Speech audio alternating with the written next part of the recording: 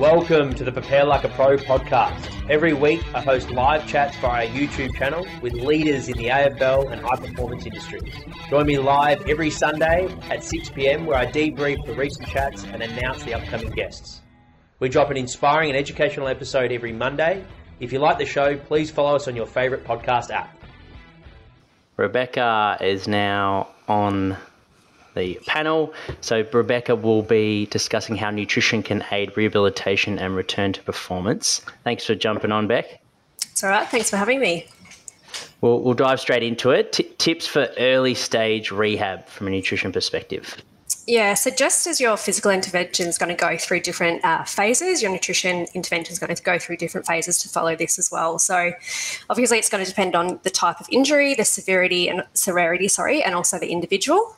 In the initial phase, what we're really trying to do is support tissue regeneration, and this may be ongoing through rehab. So having sort of a constant, and people talk more about this later, but having a constant touch point with like the medical team and physiotherapy is really important, so we can actually see how the athlete's progressing through their injury, because that's essentially going to inform our intervention. So then we're also going to try and attenuate the effects of immobilisation. So this is essentially changes in body composition. And again, this is going to be covered by Ben a little bit more later down the track as well. So we're wanting to minimise increases in fat mass and also prevent or minimise losses to muscle mass. I would argue that probably a bigger focus on minimising losses to muscle mass, because that's going to be a lot harder to get back. Obviously, preventing significant increases in fat mass is important, but sort of making sure that we focus on how nutrition can support the injury and rehab phase as well is sort of more important than getting into this restrictive mindset. So on this sort of restrictive mindset, so not being too restrictive with energy. So we know that post-injury, we're going to have a slight increase in energy requirements. So really important not to go too aggressive on that, because that may also impact on your sort of nutritional intake and lead to sort of poor nutrient intake as well, which is going to lead to poor healing. We also want to make sure that we allow that sort of initial inflammation phase to occur.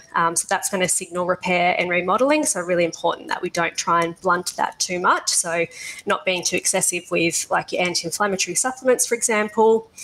And then as the athlete progresses through those goals, we sort of tailor nutrition strategies towards that. So amazing. No, thank you for sharing. And that, so there's milestones to sort of like a stepping stone process that you go through. If an athlete, and no doubt you've experienced this before, where they're low in motivation and they understand the importance because you've educated them, but they're just really finding it tough to do it, what would be advice for athletes that are in rehab at the moment? Maybe it's long term and they're just in a bit of a lull in terms of motivation.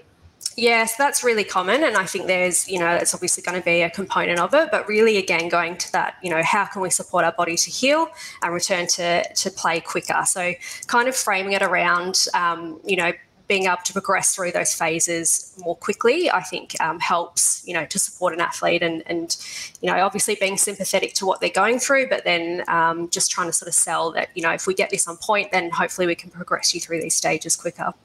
Yeah. And then specifically, what type of ingredients do you want people that are trying to accelerate that healing process?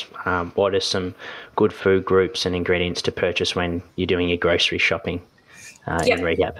Yeah, so again, that's going to depend on your injury type and how long the injury is going to go for as well. So having, really sort of good conversations with your dietitian around that, how to support the different phases again.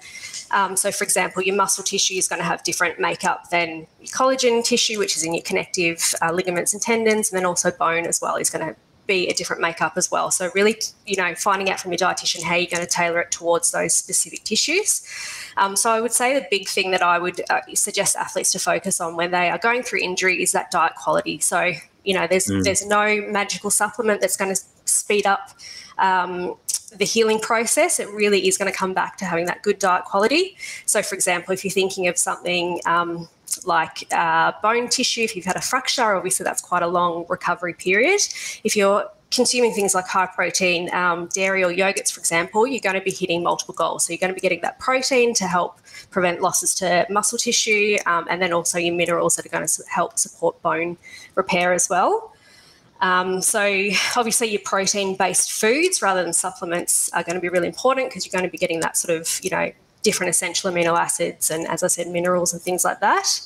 And then things like vitamin C, so something simple as making sure you're keeping your fruit intake up. So as I said, with your different tissues, collagen is a predominant tissue within your body. So vitamin C is involved in collagen synthesis. So something as simple as keeping up your fruit intake is actually going to support, whatever tissue type it is that you're trying to heal.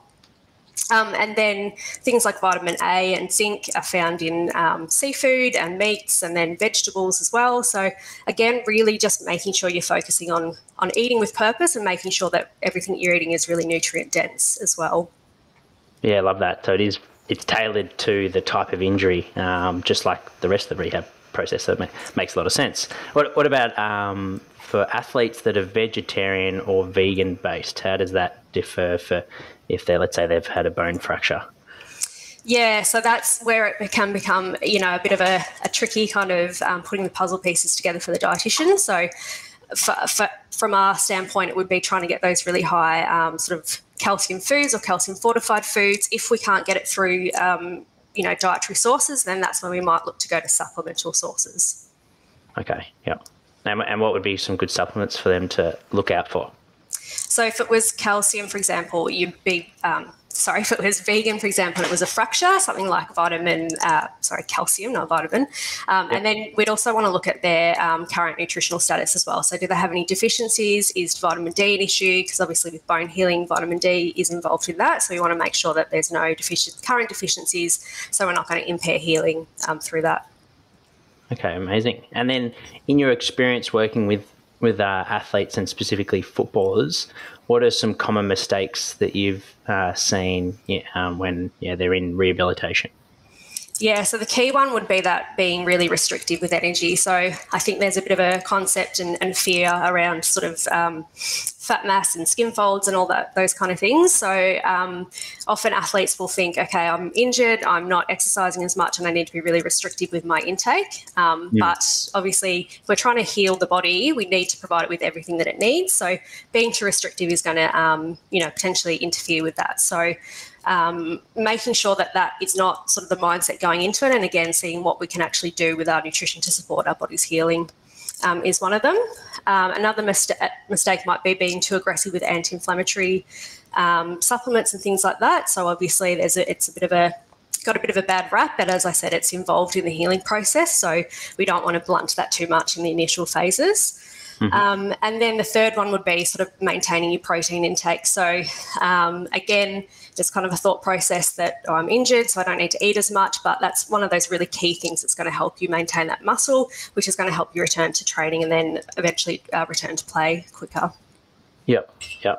And I'll throw you a curveball just because you're on form. COVID, we'll throw that in as a rehabilitation process.